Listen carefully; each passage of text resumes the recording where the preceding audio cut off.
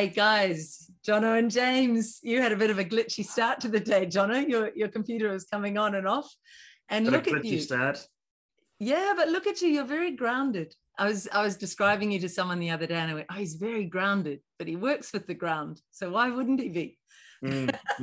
I wanted, actually, my little thing for this week is to talk about that study that you sent about the results of regenerative agri and conventional farming in America, but we'll talk about that in a moment. What's here for you today, James?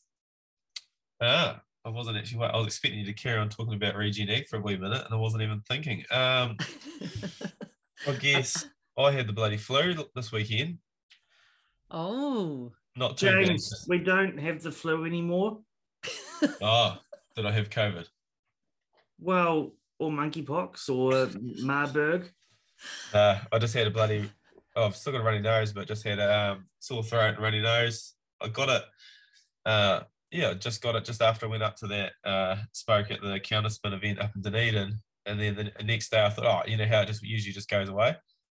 And then I got kind of worse. So then I cancelled going down to the Invercargill one because I didn't really want to, just in case I was actually sick, I didn't really want to get anyone else sick, to be fair.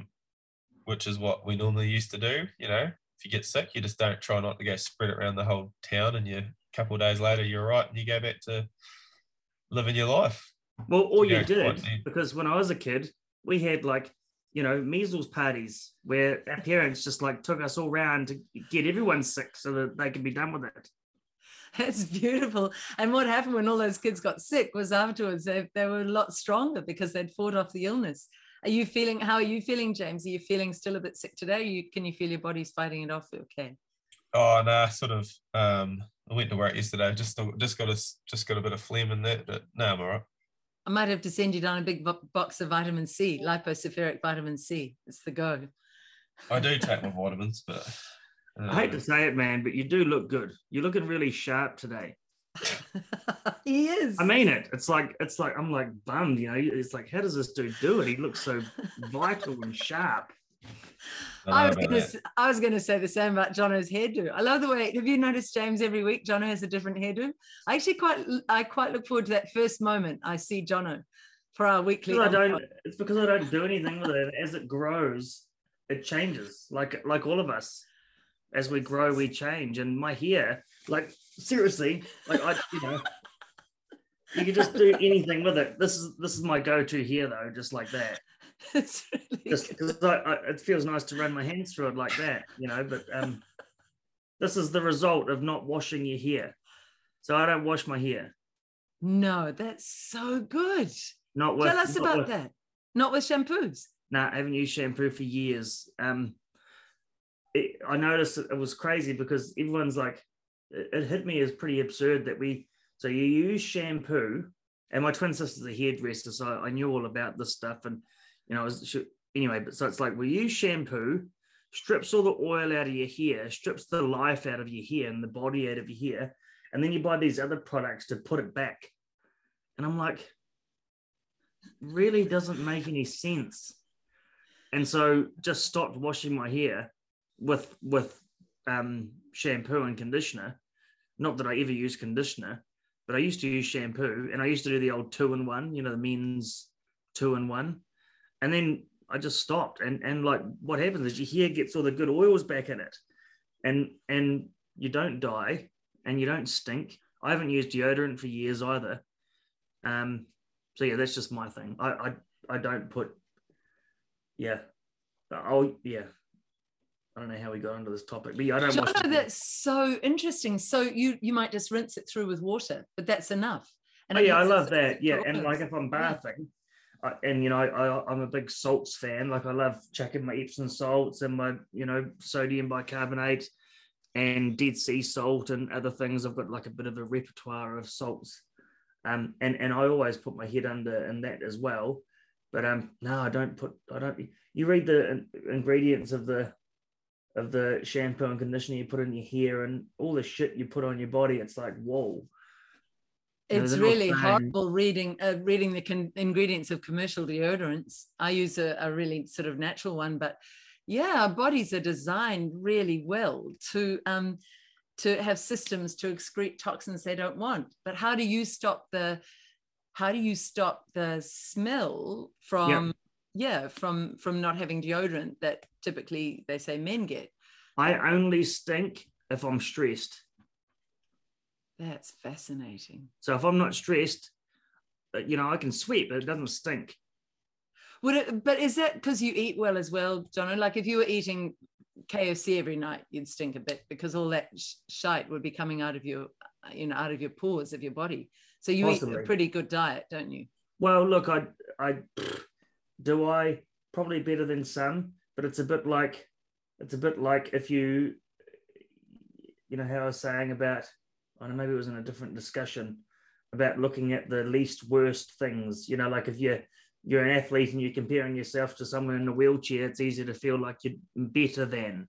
So like with my diet, I'm probably better than someone that lives at the drive-through, but I definitely wouldn't say I'm an athlete in that area. So I eat, meat and vegetables. I, for the most part, eat once a day, just in the evening.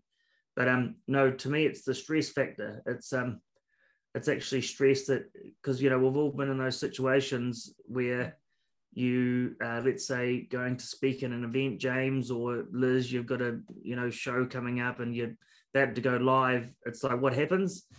Bang! You start sweating, and that's the stuff that stinks. And if I'm not stressed, I just don't stink. That's really, I'm going to observe that. I had never thought of that, but I just realized, Jono next to myself. You sniff me anyway, James. Let's be honest. You were looking for any dirt to dig up on me. Does he stink on it? Fuck, he stinks. Listen, don't give the government ideas. Next, they'll have, along with WorkSafe, they'll have Sniff Safe, and they'll be putting out Sniff Safe. Well, it's really like we're in a world now where body odor is offensive. How ridiculous is that? It really is, though, isn't it? Yeah, it's like, crazy. I'm going to really observe that. If I'm under stress, do I smell differently? I'd never thought of that. But Jono, when you cry, the tears, the chemicals in those tears are different from when you cry, say, from laughing a lot. So why wouldn't the chemical exudations under your arms be different when you're stressed or when you're calm? That makes a lot of sense. Yeah. That's fascinating. I've never thought of that, James. Have you? Have you ever noticed that? You never get funny enough, recently I've just been, I don't know why, I've just been asking Steph. I was like, oh, what's in that? What's in that? Like and even the toothpaste, like I've never really thought about that much, but like lately the toothpaste we've been using just been burning my lips. I'm like, what the hell? I just swear it's the toothpaste. I don't know. I don't know. I was just this morning, I was brushing my teeth. I was like, I wonder if there's like a way better, more natural toothpaste than what. Hold that thought. Keep talking. Hold that thought. Right. James. So I was literally just thinking about that. I haven't thought about deodorant. I don't really like. I definitely do stink if I don't put deodorant on. So. Well, I want to get you up to. I want to get you up to Auckland, because if you're getting that, I'm wondering if it's to do with that. What those bloody police people sprayed at you with the fire extinguisher. I don't think it's that. I just think that because I'm a big man, I've just sweated up and. Oh, it's probably not that. I don't mind it, but other people probably don't like it. No, I was thinking about your lips. I really want to get you on this woman who's got this amazing. It's a toothpaste. I swear it's a toothpaste. Every time I brush my teeth, you can feel it burning my lips. But it hasn't worried you before, so why suddenly is it? So you think, what's the balance of my body like? Steve probably got a different toothpaste and I have no idea, so I just grabbed it and started using it. I don't really think that much about these things, Liz. I know you don't. That's why I'm thinking for you, and I want to get you up to Auckland. Jono, Jacinda. I mandate you to fly to Auckland. He's thinking for us. Okay, ready, James? Ready? Here we go. So this is like your normal, McLean's. This is fluoride. This is crap. It comes out in multiple colors. This is the normal sort of thing. So that's what you call like conventional. And then this one here this one's free of parabens, and so any red seal stuff's generally pretty good. And this one doesn't have any fluoride in it. So, one step better. And I particularly like this one. I'll use this one every now and then for like a real fresh, it's the smoker's one. And so it's like really like good for your fresh feeling. Yeah. Yep. But then there's this one here that I use that I buy online, and it's out of New Zealand, and it's called Fontaine All Natural Tooth Powder, and it's a powder, and it's made in New Zealand. Does it work? Yeah, it's calcium carbonate, baking soda, kaolin, zinc, and 100% essential oil of peppermint, and that's all it is. And it's like gritty. So all you do is you put your toothpaste in it dry, just give it a flick under the water and brush, and it's really. Jono, I need to stop you here. I've got a synchronicity. So this morning when I was brushing my teeth, I was no shit thinking Steph's essential oil kit was sitting right beside the sink, and I was looking at it. I was like, I wonder if I just add a bit of peppermint oil into some bloody solution, whether I could just brush my teeth with that. I literally just thought of that. You could, man. Get this stuff here, and it goes so far. Like I bought 2 of these thinking, and this was at lockdown when I was, preparing. I thought I'll buy a bit of that because I'm going to need to. And I'm still not even halfway through the first container. What do you do with it? Do you put it on your toothbrush, or how does it work? Just put your toothbrush in it, dry, and look at that. Whoa, and then you wet it before you put the toothbrush in your mouth. That's what I do. Yeah, you don't want to wet it too much because it'll rinse all the stuff off. But it's it's real out of it. It's not like a real, how we love the like taste of toothpaste, and we love that like fresh feeling.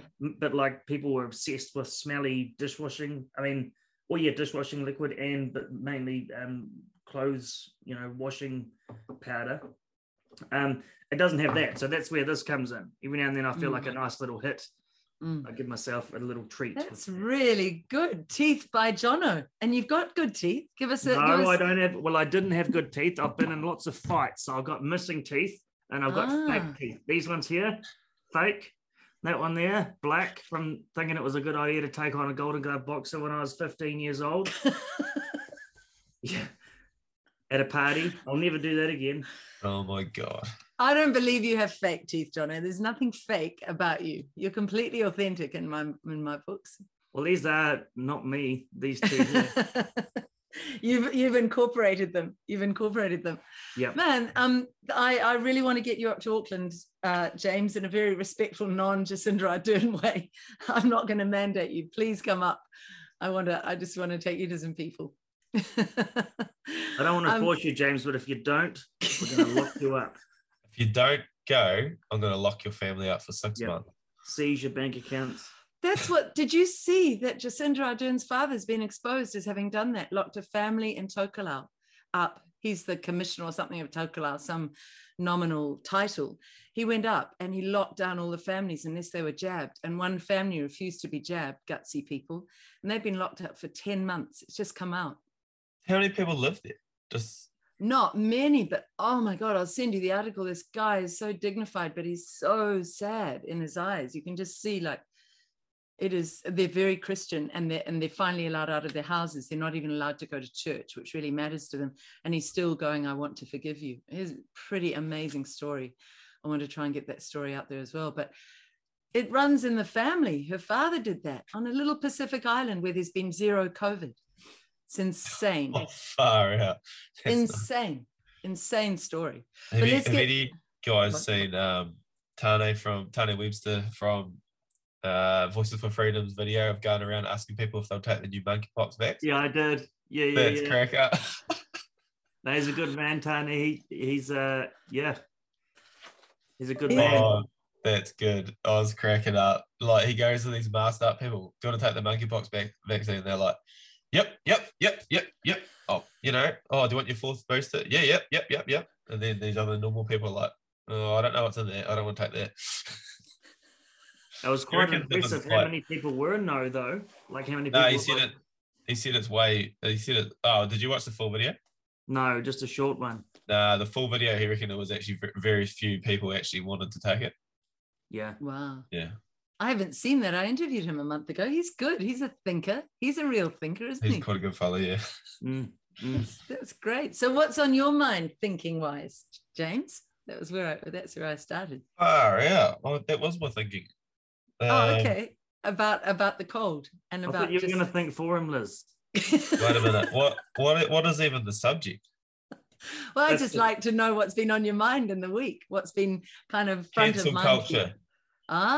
There we That go. has been on my mind big time. See Yeah. how I got And silent. see my What do you eye? call it? Have I got a big mark on my eye still? You Yeah, you have. do. That's from rugby. Oh. I just noticed that yesterday. It's been there since Thursday. Is that a sprig mark? Yeah, I think so. Shit, that's a goodie. Oh. I thought it might be your new tattoo of your code. You know, the QR code tattoo. Yeah, scare me in. Beep. Yep, there we go, done. Yeah, cancel culture. Just I was involved with. Well, I got asked if I'd like to speak at the counterspin event when they come down, and I said, yeah, no worries. Especially, it's in my own area, and I don't. To be honest, I don't really actually follow much counterspin, or actually, to be honest, I don't really follow much else unless someone really tries to make me watch it, because I'm just too busy doing my own thing. And I hadn't really even followed it. I knew they were coming around doing a tour, but I didn't really know when it was coming down here. And I got asked if I'd go and speak. So yeah, I said, yep, no worries. And then the first venue cancelled, and then the second venue cancelled, and then the third venue, they tried to cancel them from there as well. And I, when I got up there, I asked what the go was, and they reckon it was because a certain group, I think it was apparently Antifa type group, anti-fascism, which some reason these people that say they are one way, they actually are the opposite. I think the Antifa ones are more fascist than anyone. Anyway, so they were cancelling. The truth. That is the truth. Look up what fascism is. What is the definition of fascism? It's But like anyway, Uber control of what you can and cannot say. Okay. So the anti-Uber control people were controlling what another group of people could say, and they basically got a whole patrols to go around and get hold of all the trustees of these like venues, like churches and halls and all sorts of stuff, and then got them cancelled. And the last one they did was out at Henley near the airport. And they tried to get them to, they said there's a bunch of Nazis having a conversation there, basically, I think, as far as I could gather. And then these guys come and talk to them. Jono, you're screen sharing.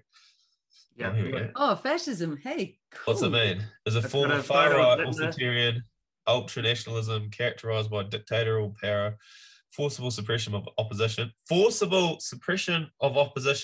Absolutely. So the left version of fascism is actually called anti-fascism. Very odd, but anyway, makes sense. Strong regimentation of society. What the hell? This is exactly what they want. Yeah. Look at this. What are you does looking that at? say? Wow. It's a form of far-right, authoritarian. Fascists saw World War I as a revolution and brought massive changes to the nature of war, society, and state and technology. Wow.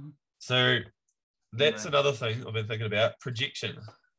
Absolutely. And wasn't that led by some blooming Green MP? I will never vote the Greens. So, yeah. I will never, ever vote the Greens again. The Greens are They gutless. have totally betrayed us, the people. They have totally betrayed us. Fancy them trying to suppress a free voice. What is a democracy if you can't say what you feel? Who is the person who decides that's information and that's misinformation? Who decides There's that? a ministry of truth, Liz. I've already told you this. They decide. Is there such a thing? Let's be really clear here, because it's new language. Misinformation. What is it? That's the question, Jono. Google it. Okay. Anything said by Liz Gunn is misinformation. That's right. We're now part of the troublesome 12. I told you I'm now Liz Information. I am misinformation. Liz Information. Wait a second. Okay, what are we Googling? We're Googling misinformation. Meaning. Okay, here we go. All right. So what's it saying, Jono? Misinformation, and there's no definition under like a Oxford dictionary or anything like that. It's some other one. Incorrect or misleading information. According to whom? Well, according to whose standards? The definition never holds up. What's the next bit, Jono?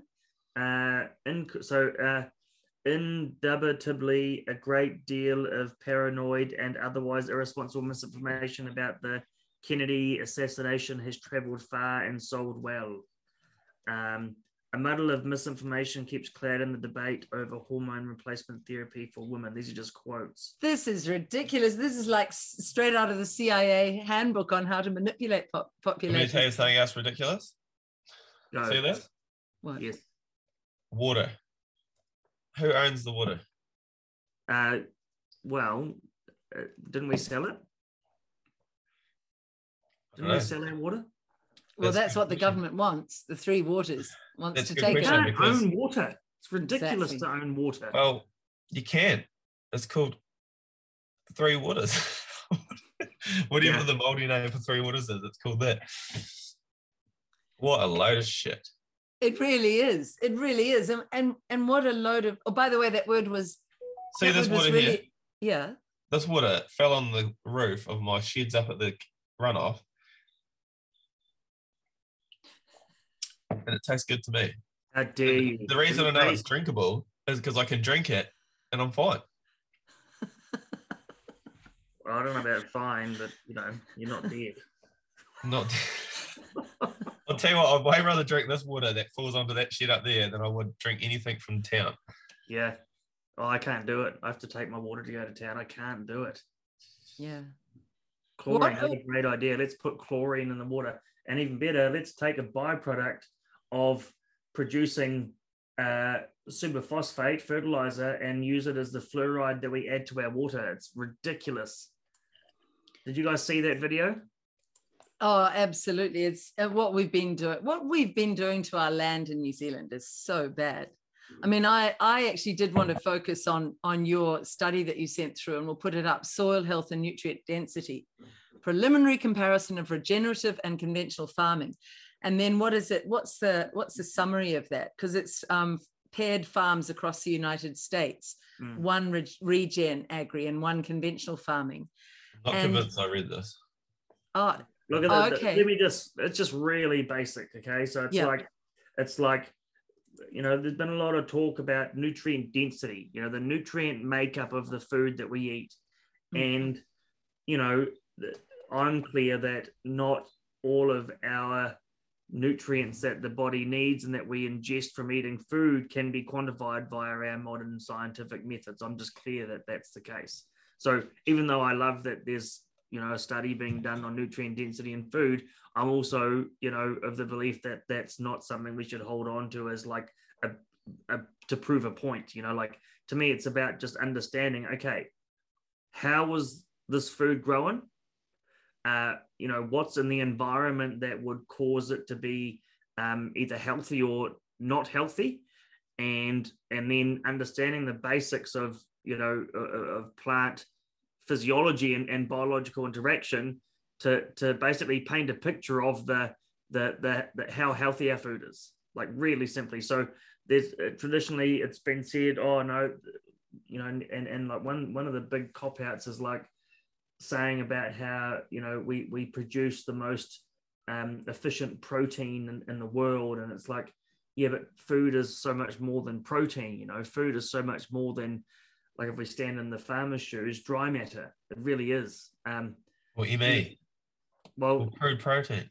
Yeah. Isn't it crazy that there should be more to what animals need to eat in humans than protein and fiber? But yep, there is. And the forms of these different compounds are, so complex. It's like, everyone talks about in farming, it's like the NPK and S. And may I just explain that? That's magnesium, phosphorus. Oh, no. Nitrogen, potassium, phosphorus sodium. Sulfur. Oh, okay. Sorry, sulfur. Yeah, not sodium. And so what happens is, we've got all these different forms of those things. And nitrogen, there's lots of different forms of nitrogen, and we don't think about the impacts of putting those on. We just think, oh yep, our science says the plant needs that, let's put that on, and it'll be healthy. And it doesn't paint a true picture of, one, what the plant needs, and two, what the thing eating that plant needs. it's To be like fair, it does give the appearance that the plant is quite healthy. I'm not convinced it actually is that healthy, but I'm just saying the when thing you put is, the nitrogen on, it does seem yeah, to want it, and it does eat it, and it does look pretty good. yeah, that's the thing, is looking good, healthy. You know, that's the thing. I That's don't think so. Maybe not. Have you like, heard of a diet called yeah, the carnivore diet? yes, definitely. And let's come to that in a minute. But like, I just want to paint a picture of the illusion of healthy food, because like I've farmed where it's like, yeah, let's go chuck 100 kgs of urea on right before a rain. God, it feels good, you know. Man, we're going to soak all of that up, and then, you know, 2 weeks later, the grass just leaps out of the ground, and it looks like a picture. But then the cows go in and eat it, and it's like they eat so much more than you expected, and it's like, hang on a minute, you know, and it's now, you know, pretty common knowledge that it's sort of just fake grass. What's that, James? Just the cows yesterday on that grass. I put all that nitrogen on. Yeah. So it's they like freaking love it. It looks good. Well, James, it's do they love it? It's because it's all you're giving them. So did they really love it? Or is it... Listen to this. They've got a diverse diet. So first, I just take them off. I let them have their baleage. They've got oats with oat baleage. They've got a bit of straw, a wee bit of fodder beet. So they have a wee munch on that. And then during the night, I take them off and I let them onto the grass. And they go and have the grass and some more fodder beet. And they just seems to have they're having a field day. Yeah, it's like literally a kid in a candy store. All the sugar. Clearly, I haven't started my regen egg thing, but I have been thinking about it, what it would look like. I wouldn't have to do that because they'd have. Well, hey, they don't live on fodder beet. You've got one. There's a farm not far from here that they've got ones that live on fodder beet, and I can smell it from here. It's about 10k away. It smells fishy. Oh, it stinks. Just, what you does it smell? Methane and ammonium. That's what it smells like. It is fishy, eh? I don't know about fishy. Maybe like off fish. Yeah, I mean, like it's not a nice smell. No, it's not so a nice why smell. Does it smell, Jono? Why does it smell so bad? Well, because it's out of balance. soils, for a start, produce these compounds that, like, you know, anaerobic bacteria produce a lot of, you know, greenhouse gas, essentially. And then also you factor in what comes out of the animal with that diet is a lot of methane. That's that thing that cows fart a lot. So with a good diet, they wouldn't fart as much. Is that what you're saying? Well, the fart composition is different. Yes. Yeah, and yes, with fart less. After a it's bad like meal. anything. If you give them the right balance of stuff, it's definitely a lot better for them. And then if you give them just like one, it's just like if you eat one thing in moderation, it's usually all right for you. But if you go eat only that one thing, it can upset your stomach. I don't know. Yeah, it sounds a bit like you might be giving your cows kind of the fast food equivalent of human beings, though. Is James sort of giving them McDonald's? And I'm trying KFC? To get them to fat condition by the end of the month. They are literally. It does that really well. Fodder beet puts weight on cows. That's my skinny mob, by the way. Yeah, fodder beet puts weight on cows. That's my skinny, Jono. But then, Jono, I love the way you're both moving today. We had an empty room from Jono. He's gone. Jono, wait a minute. See this? That's my skinny. Get rid of this light here. Yep, nice. Okay, so Jono, I want you to explain, what is James doing? Is he giving them kind of KFC and McDonald's? Is that what he's doing a bit? More like ice cream. Getting quick results, more like ice cream. Maybe ice cream. Maybe an afternoon ice cream. Yeah. Look, sugar beet, fodder beet, it contains a lot of sugar. and very little else. Like, nutrient density of fodder beet is very low. And it, you know, it does present a lot of issues, like, you know, phosphorus deficiency is one of them. You know, it's known that having young animals on fodder beet promotes really poor bone strength and development. Like, there were farms here in the Canterbury Plains in the previous couple of years that had, you know, hundreds of animals with broken shoulders, and it was, you know, linked back to fodder beet as a young animal. Look, and if fodder beet, you know, it grows a lot of feed. I've personally grown a lot of fodder beet when I was farming, and I I thought it was awesome. Like puts weight on cows. You know, you can do things with it. You can lift it. You can feed it in situ. You can grow 30-ton crops on good irrigated ground. It's like it paints a pretty like great picture if you're painting by numbers. But yeah, it's just not enough to it's like an illusion of although it puts weight on a cow, the unintended side effects are starting to rear their head now, and it's just what's coming out, and it's pretty clear, and even coming out of studies out of Lincoln University, is that too much beet has really long-lasting effects on the health of a cow, and that's more prevalent as if they get fed it younger, and if they get a high percentage of their diet as beet. So what James is doing is actually really good. Yeah, a third. Yep. So the data coming out of Lincoln was 28% is considered to be reasonably safe. 28% of the daily diet. Any more than that, they're at a pretty high risk. I can't remember the exact statistics. This is going back 5 years ago. And at 28%, they suggested that it needed to be fed in 2 feeds, so not all at once.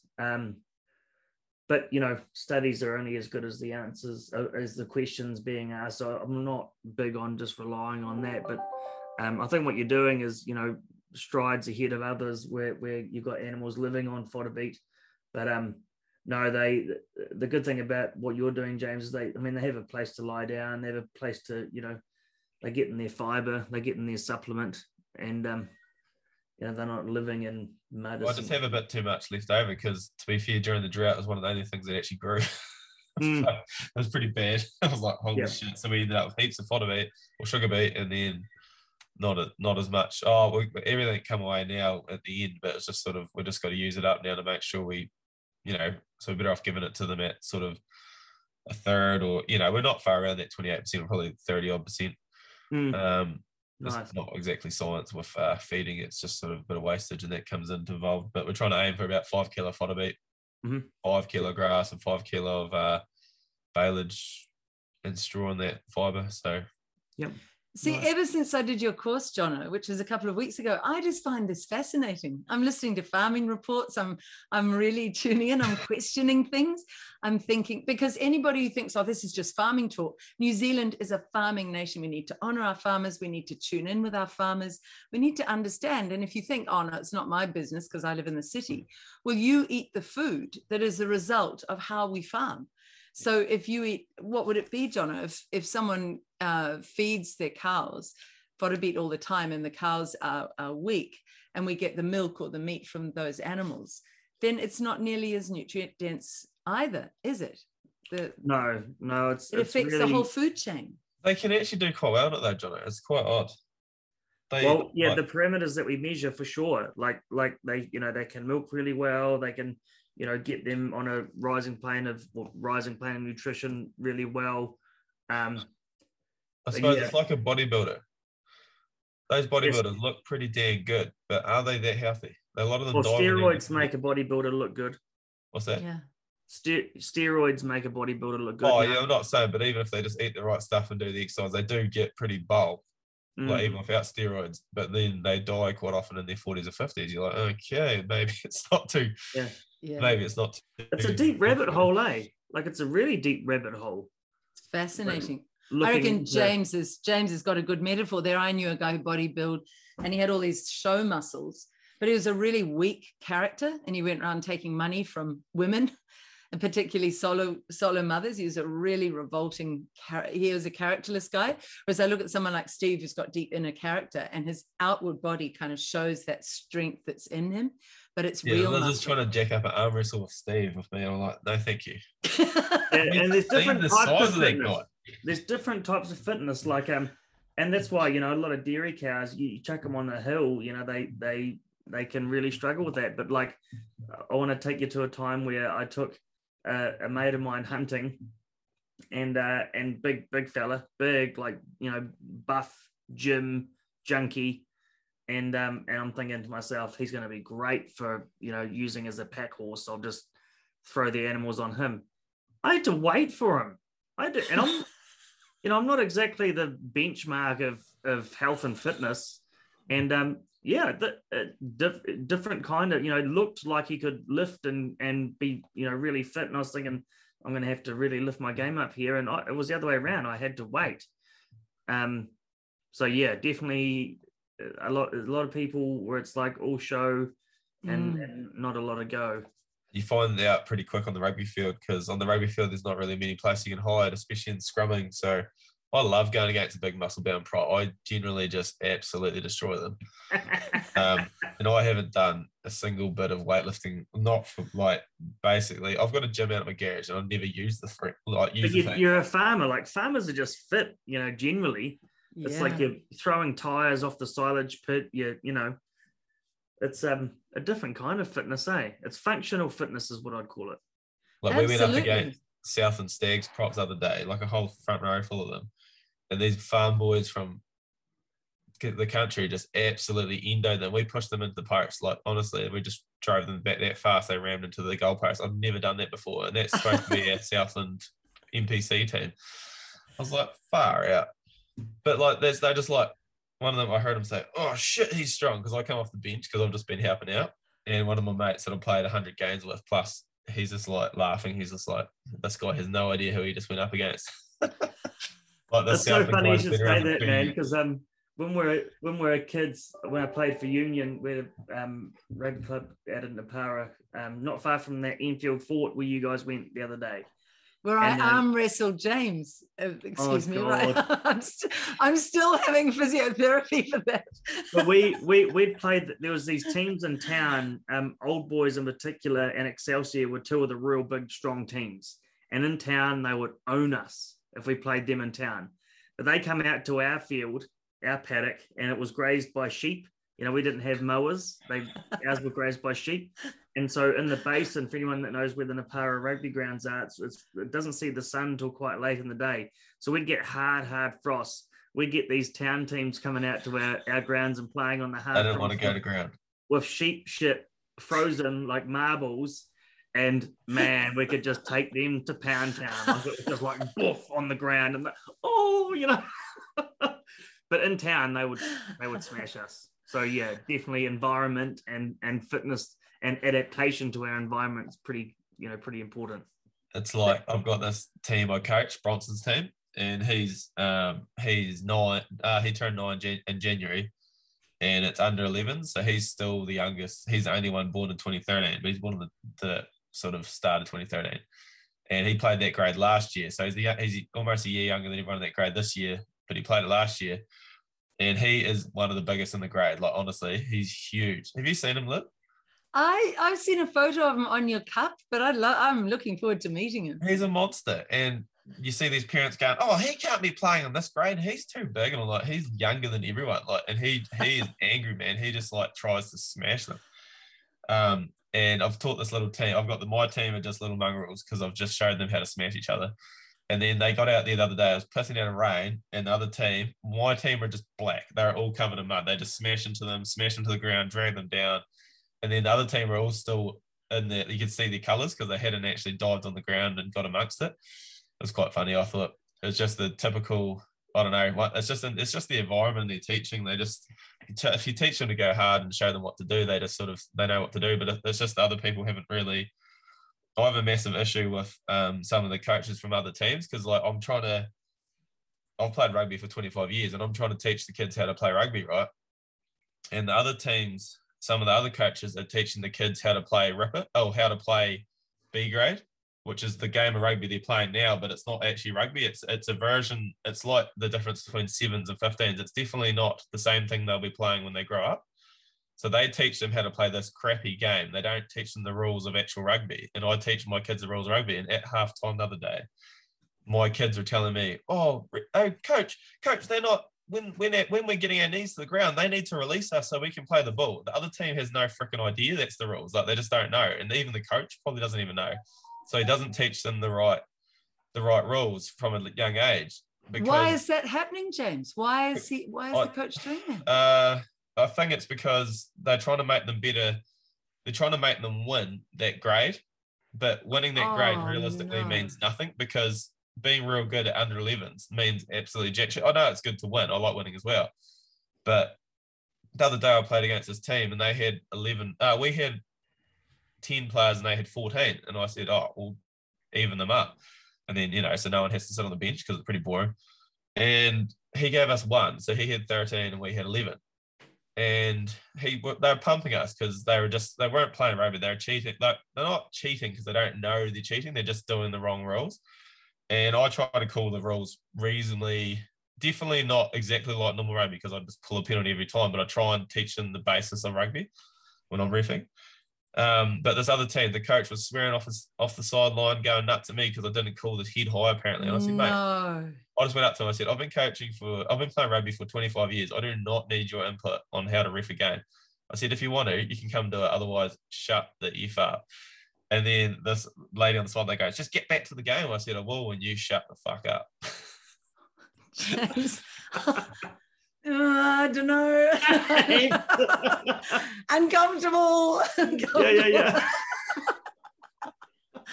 And now we're going to have all the little trolls. Oh, toxic. But you see, what I love about you, James, you're really honest, and you come from that real Colin. It didn't matter if it was a lady. It just mattered. It was just someone, it was just anyone. Because what he'd done is he's teaching them. He was teaching the sideline. When the coach from other teams yelling at the ref, what's it teaching the parents? They're going to start yelling at the ref as well. It's not acceptable to yell at the ref. They're volunteering their time to help your kids play rugby and they're standing out the rain and all this crap. You can't just yell at. I was just like, I wasn't even doing it. There was nothing wrong with the call. That's the problem. Like the call was actually right. I don't know what they were just yelling because it wasn't the way they wanted the call to go. And they were winning. They had 2 extra players. They were cheating for a start. And then they're still complaining. I was like, well, can you just, what are you talking about? How can this be? So I set my team down the end. This is the point I was trying to get at. My team was a wee bit disheartened because they weren't used to losing because they usually win. But because this team had 2 extra players, they weren't really going to be able to win. Oh, well, they could have, but they didn't quite get it together. And I sat them down at the end. I got them on a knee and we sat together. I said, guys, what team would you rather be on? And, they said, oh, well, we want to win. I said, yeah, but what team? Would you rather be on the team with 13 players or the team with 11? And they all, oh, well, the 11, we're going to get better. And I said, yeah, that's the thing. That we're getting better. They're not getting better. 2 of their players are doing everything for them. The rest of them are doing nothing. Yeah. So that sort of, it didn't matter it wouldn't have mattered if it was a woman or a man that said, get on with the game. I said, I'll get on, because you can't just when the parents start yelling at the coaches, it ends up becoming pretty bad. Like it can become fights and stuff because you're supposed to be, there's like these rules, you're supposed to stand so far back and you're definitely not allowed to yell at the ref. Yes. And the coach from the other team should know because I was reffing as well as coaching. So, because not many of the coaches actually want to ref because they can't be bothered running around with kids, but I quite like it. Yeah. So, yeah. I mean, obviously my upbringing, that you wouldn't swear like that to a woman, but then I think, well, she's probably been pretty aggressive. And I know I swear a lot like that over the kitchen sink to our Dern. So I guess I'm being a hypocrite there. To me, I don't see it as a woman. Like I'm just saying that someone was basically just being a complete ball bag and not actually getting the point of the whole thing was you guys need to stop swearing at the kids. You need to stop yelling at the kids on the field. And it's like, shut the F up and we'll have a game. Otherwise, we're just going to sit here and do nothing because that you're teaching your kids to be just ill-disciplined to a ref. It's like, for goodness sakes. It went on for quite a while. I didn't just do it on the first time. It was like half an hour into it. I was like, fuck this. It's really funny because the F-bomb it's really powerful in the right place. And you have to be there to know if it's the right place. What do you feel about that, Jono? I think it's painting a really fantastic picture of life lived. And this is the terminology that I use that I through the training that I've done is like a life lived on the field or life lived on the stand. And so on the stand looking in, you can see things going on and the natural thing to do is like judge but really like life down on the field is like completely different. You're in the game, you're seeing things that others can't, and and the key thing here is like no amount of yelling from the stand will actually impact the game. Or the only thing that's going to impact the game is when the players take action, or the ref's on the ground too. But like, and last night, I had a really powerful interaction with Ruby from the stands, and I had to really notice myself. So she was she went out and was checking gates, and I went into like judge mode. I went into old manager Jono, thinking to myself, Ruby's on a day off and she's going and checking gates, and I was thinking to myself, I started judging her, and you know, it's really easy to do, like to sit in the stands and judge. So really, I've got no idea what she's doing, you know, and far out, she just went out to check a gate, but I made it all significant and started to judge, and I probably became a bit like that woman that was, you know, trying to influence the game from the stands. And then I when I noticed it, I had to, you know, swallow that and say to Ruby, hey, look, you know, I see that it really doesn't work for me to judge. You know, I fell back into old behaviors around management, thinking to myself, far out, if like what was there for me was like, if the manager's got to go check gates at night, you know, are the staff doing their job properly? And then click, that's none of my business. The gates were shut. Yeah. Do you know what it was? What? Ruby wouldn't have been able to sleep if she didn't go check the gate. Yeah, all of that stuff. Exactly. The gate was always probably going to be shut, but she just had it in the thought in her head, shit, they might have forgot their gate. And yeah, exactly. And far out, any farmer that's listening to this can relate to that. We've all done it. Head hits the pillow. Oh God, bloody gate, you know. So anyway, I had to swallow it. I had to say, shit, okay, I can see that it doesn't work for me to judge you from, you know, the house, because it's, or the stands, you know, sitting in the stands, judging doesn't work, doesn't leave you empowered to do what you're doing on the ground more effectively, or, you know, anything like that. It just creates this division. And then, you know, and then Ruby became a bit like James, was like defensive or offensive. You don't know, you're just, you know, just shut the F up. That's not how Ruby. Jono. Yeah, well, it wasn't like that, but it was definitely like heated. It was definitely like, you know, you don't know. And it's true, because I don't. I'm sitting on the stands, for goodness sake. So I had to be like, right, yeah, no, I can see that, and just let it go, and created a new possibility for that area, which was, I said to Ruby, if I can feel, because I feel I get disconnected and judgmental when I'm doing that.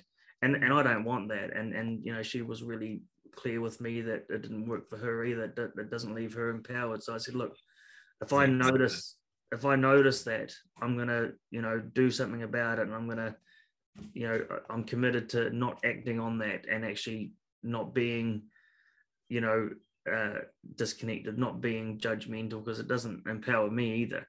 And we just left it. It was really quite cool. And it was a good 30-40 minute conversation around the dinner table that did get uncomfortable, but just, you know, kept communicating. I kept looking at my actions, you know, because that's the most, you know, that's all really we should be doing, is looking at our own actions. And, you know, I could really see that I created that because of my judgments. And I just said, you know, let's create that, you know, each of us do what we need to do with our careers, and we don't judge each other. You know, we just do what. And she shared with me what it was like for her parents when she was a kid. You know, her dad was farming and shearing, and her mum was owned a shop in town. You know, she has a shop thing in town, and both very busy human beings. And she said, you know, they never judged each other for what they had to do. You know, it's like she said, if mum had to go into the shop at night and take a sample for a client, it was like dad's like, right, what do you need? What do I need to do?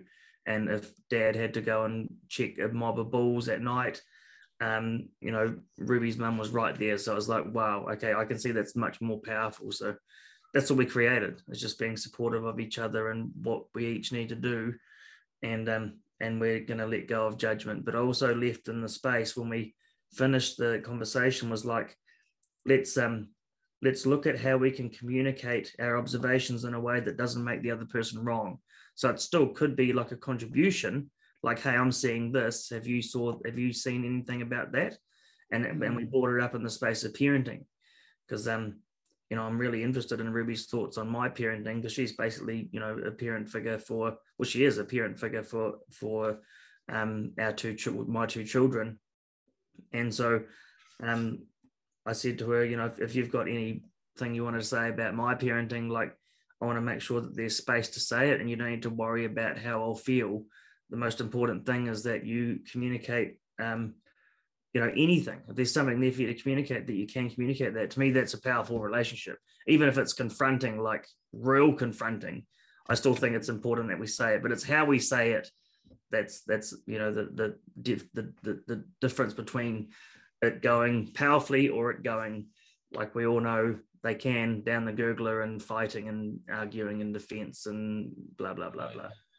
This is the reason I thought, wow, because I'm not usually that aggressive, to be fair. But the reason it kind of pissed me off, because the way he's talking to his own kids on his own team as well was pretty bad. It was shocking. So I sort of it felt that he was really, so this coach was really getting stuck in. I think he was passionate. He actually said, I'm sorry, I'm just real passionate. And I was like, well, there's a difference between passionate and then actually like pushing these kids down, because he was like recording every last play facet of rugby like you're a Super Rugby coach. Like, that is unnecessary. At that level, you're trying to teach them all how to play rugby, trying to let them all have a good time. But he just wasn't worried about that. As who scored the most tries, who made the most tackles, who did this. And it's like, well, some of them are only just starting out their career, like not their career, but what is a career, I suppose. They're just having fun.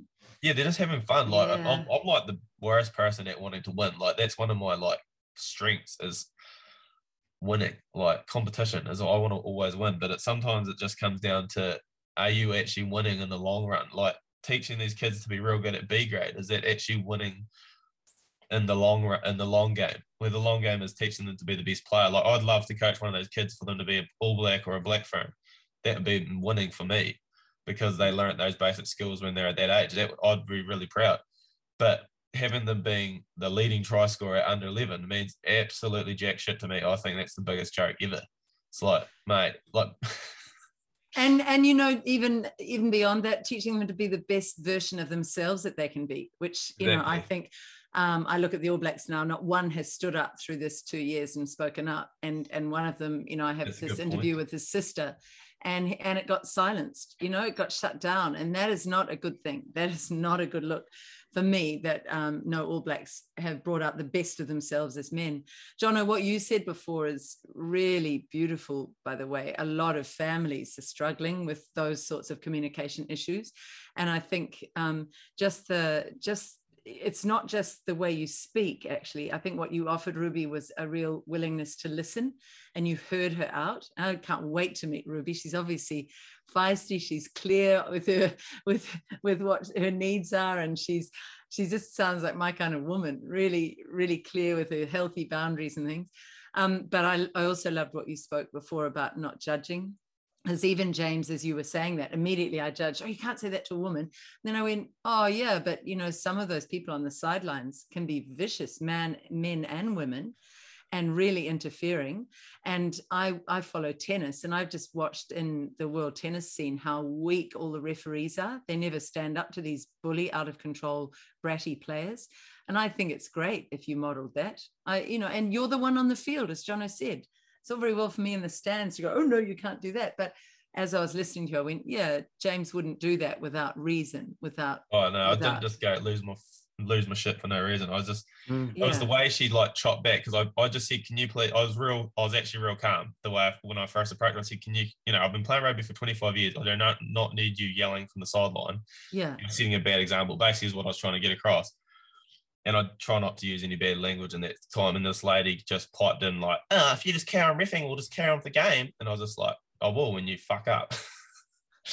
Like, I was just like, it wouldn't have mattered if it was a lady or a man. I don't think a man would have had enough balls to do that at that time, because they might not have paid off too well for them. But I think the only other thing for me is you are also a model to the kids there. So it's a really interesting one. Your strength, and you're giving those parents a line, is really important, but you're also modeling to the kids. So it's always a. It wasn't an earshot of the kids, put it that way. And that's good. It was, I'm not that stupid. I do understand what my role is, but it was just sort of that's why I sat them down at the end of the game. That was the most important part of the whole thing, because they're a wee bit deflated because of the actions of this other coach. Like, for a start, if you've got an extra 2 players and you're going on about and you're going nuts at everyone, especially your own team, because they're not doing good enough, even though they've got 2 extra players, you're making my team feel real bad, and it's just ruining their self-esteem. It's like, when I sat them down, they actually all felt real pumped up, and the parents come over and said thanks for that at the end. Like that was what they took out of that whole game. That 5 minutes at the end when you talked to them and told them, you know, what they achieved out of that was what actually taught them, what was the lesson they learned, not the game. It was that 5 minutes, and that's like, I wouldn't normally do that, but at that moment it felt right I realized I lost my cool a wee bit, so I sort of wanted to make sure that they understood that it's not okay to lose your cool. See, what would you cool. do differently, James? If you, what would you do differently? To be fair, I'd still reckon I'd tell that woman to get fucked. Like, honestly, it was pretty rude what she'd done. Like, she was still, just there was a diminished sense of power when you said that. No, because I was just like, there was like, they were getting quite aggressive towards the kids, and they needed to know that was the line. I could have used some better language, but in that moment, when you're running around with the kids, it's just, they needed to, because it can turn into scraps. They have fights on the sidelines because people are getting too aggressive, and you can't be treating people like, I could have, definitely you could always handle a situation better, but in that sort of heat of the moment, it was sort of, I think it was the right thing that had happened. If I just let that woman have her snarky wee comment, they were just going to carry on yelling on the sideline, weren't they? She didn't listen. That was the problem. She wasn't listening to the thing was, stop yelling from the sideline. You can either get on here, ref, or shut up. Which, when you're on the sideline, that is, you're cheering. You're not bloody screaming, oh, that's a head eye, that's a knock on, because if you need to try and ref kids rugby, then you'll understand what patience is. Oh, I think it'd be horrible. Some of those parents on the sidelines are monsters. Oh, it's the skill level as well. Because some of the kids, you got to remember, there's a massive, some of them are, like Bronson's only 9, some of them are some of them are 11 and, you know, nearly 12 or whatever. And so there's a huge difference in skill level on the field. Was she the one saying that Bronson was too old for the team, that he looked too old? Oh, no, she wasn't saying that. But there's just you can hear other parents, because he's real aggressive as well. Like, he actually tries to smash them. Like, when he gets the ball, he makes this like ball sound. He wants to run them over. He's like, "Arr!" And he runs it, and he just steamrolls into them. Because I told him, because he's not as skillful as them. He's way a bit too young. He hasn't quite got his beard. Like, he just hasn't quite got the coordination. So I sort of said, well, you haven't got the coordination, but you've got the size. So just use your size, which he does really effectively, and like really just wants to hurt people. See, the amazing thing about this is, any of those woke people listening to this, they'd be going, oh my God, this is toxic masculinity. This is what we have to get out. But I can see that this is what he's learning. He's in a process of learning how to be a warrior who uses his warrior energy properly, isn't he? And he depends on the men around him to train him to use that in a way that's healthy. But we need men with warrior energy. We need warrior men. Yeah. Men do have this natural, and women, I think, but people have this natural aggression sometimes. And you want it, if you can go out there and use it on a sports field where you can follow the rules of the game, not necessarily go out there to hurt people, but go out there to do the best you can at the game, and you get to use that aggression up in a focused manner. It's quite positive. And that stops this crap in a pub, and these people have all this built up aggression, and they go and punch someone like and kill them or something stupid. It's like, that's unnecessary. In a rugby game, when you shake each other's hands at the end of the game, that's when it finishes. You don't go, it doesn't carry on into the sidelines. You don't, that's what these people need to learn. That I think the people that are yelling from the sideline haven't actually played rugby and don't understand what it's all about. Like, just because you're scrapping someone on the field, after you shake their hand and you say, oh, good game, mate, that's what you say. That's what happens in those things. There's not often that doesn't happen. And that's the whole, you leave it on the field, and it happens. It's a big thing. Like, I don't know, that's discipline, because you're leaving, you had your aggression, you played your game, and then the game's finished, you walk off the field, and you shake people's hands and you say, we're done. You buy them a beer. You know, like that's all it is. That's what happened with the kids' competition Steve Oliver had for jiu-jitsu. It was amazing, really pushing hard, and then, you know, doing their best and getting one on the mat, and he gets out from under and he gets on top of the other one. You think, oh my God, they're going to come off and hate each other. And then at the end, they congratulate, hands in the air, you know, and they go off talking like mates. It's amazing discipline. Like, Jono, what would you have done? Why don't you try and answer your question? What would you have done differently if you'd been James? Oh, I wasn't there. Yeah. There's the thing of the stand and on the field. Yeah, it's right. Yeah, it's a good answer. That's a really good answer. No, James, I think, I think you have that kind of wonderful self-questioning brain where you'll just sit with that and you'll go, what would I do differently next time? Is there anything? You're so smart, you'll think that through. But Jono's right. Who else can judge? For him at the time. It was authentic for him at the time, and he's dealing with it. Like, he's responsible for it. Yeah. There's a lot of people that will do something and they're ashamed to do it and they'll try and hide it or cover it up. It's like, not James. He did what he did, and he's open about what he did, and he stands by what he did. Yeah. And he's responsible for what he did. So, respect for that. And at no point, James, did you go, it was only because of her that she made me do it. You never have that mealy-mouthed language. You just take responsibility. That's good. Oh, no, that's what I was meaning. Like, to me, it wasn't because it was a woman. It would have just been anyone that said that, because they didn't take, the whole point was they didn't get the point. That was what the issue was. The point was, stop yelling at the kids because we're trying to play rugby and you're ruining it. Yeah. And this woman, by what she said, get on with it. Like, she didn't get the point. Was shut up. Like, literally, you're the problem. It's not this guy. It's all you guys. And it was mainly because this guy lacked leadership. He hadn't. Like, if one of my parents, they wouldn't dare do it. But if one of my parents did do that, I'd be right up. I'd get stuck into them, because it's like, that's not on. You don't go yelling at the ref.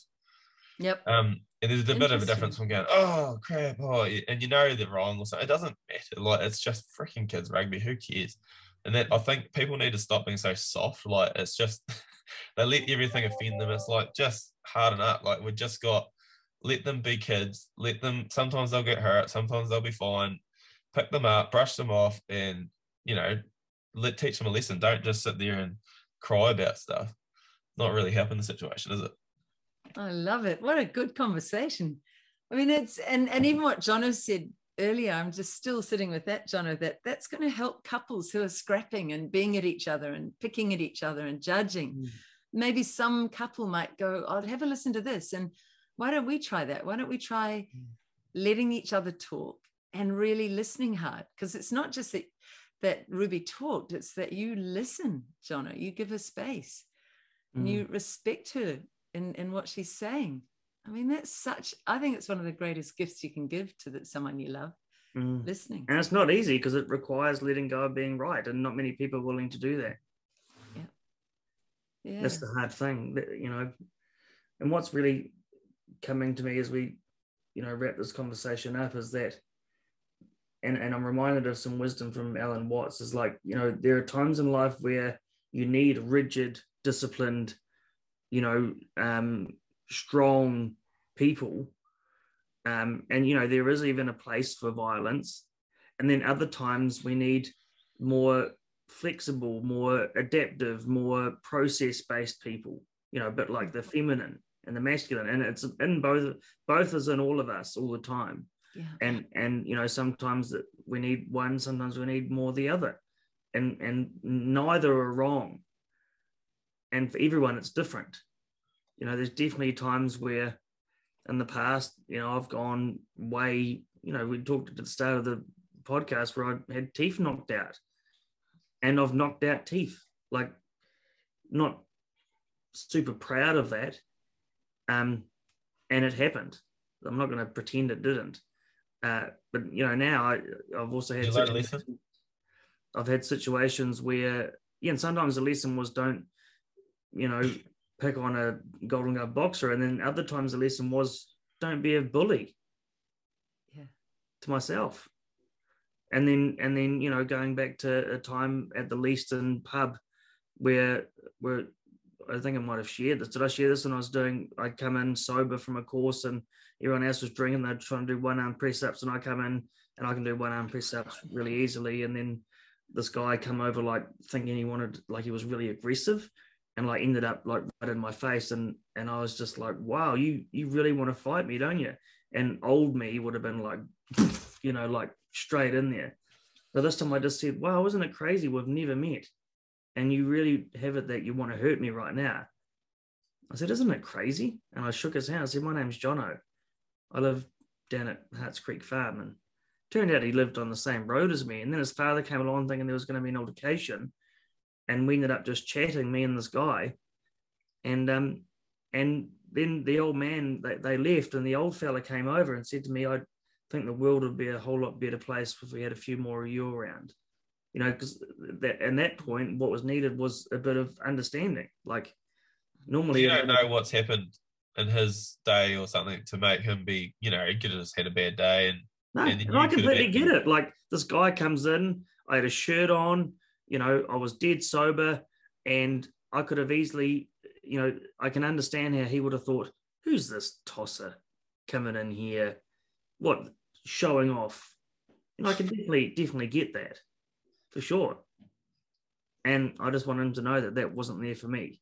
And once he knew that, the fists relaxed, and we took a step back and we shook hands and we had a beer, and he left, and his old man came and acknowledged me and thanked me. And it was just like, wow, that, you know, that was pretty cool. And it wouldn't have happened if I had headbutted him. You sure? I'm sure. What a beautiful good way. would have come of that. And I didn't leave with the guilt that I used to have the guilt. You know, I used to always have the guilt every time I got in a fight. You know, I almost felt better getting a hiding than winning, because I felt, I didn't feel. What was that guilt, Jono? What was that guilt? Oh, just not nice. Didn't feel nice to see someone hurt because of what I've done. And was it also that feeling? I know there's there's a better man in me than that. There are other options I could have. No. I don't know. I just hadn't done the learning required to have that view back then, but there was definitely still guilt there. Yeah. I don't know what it was. I love our conversations. By the way, do you know that all our conversations AMOA are now up on Spotify? So all of them, right from the beginning, Jono. So when you're on the tractor, you can listen to them. Yeah. Oh, great. Well, guys, I do need to go now. Great to talk. We'll see you next week. Session. I'll be on time next time. We'll get internet issues sorted, and yeah, thanks for being patient with the start this morning, guys. It was lovely. Last word to you, James. Anything you want to say? No, it was good. Just be a bit more compassionate and just think about what other people have dealt with in their day. Probably is quite a good wee step. Like that's what Jono's, I think he's getting at there. Yeah. You have your self-control to realise that you could be in that situation one day, and if you acted in a better way, yeah. I love talking to you both. See you next week. Get better. Bye. Bye, guys.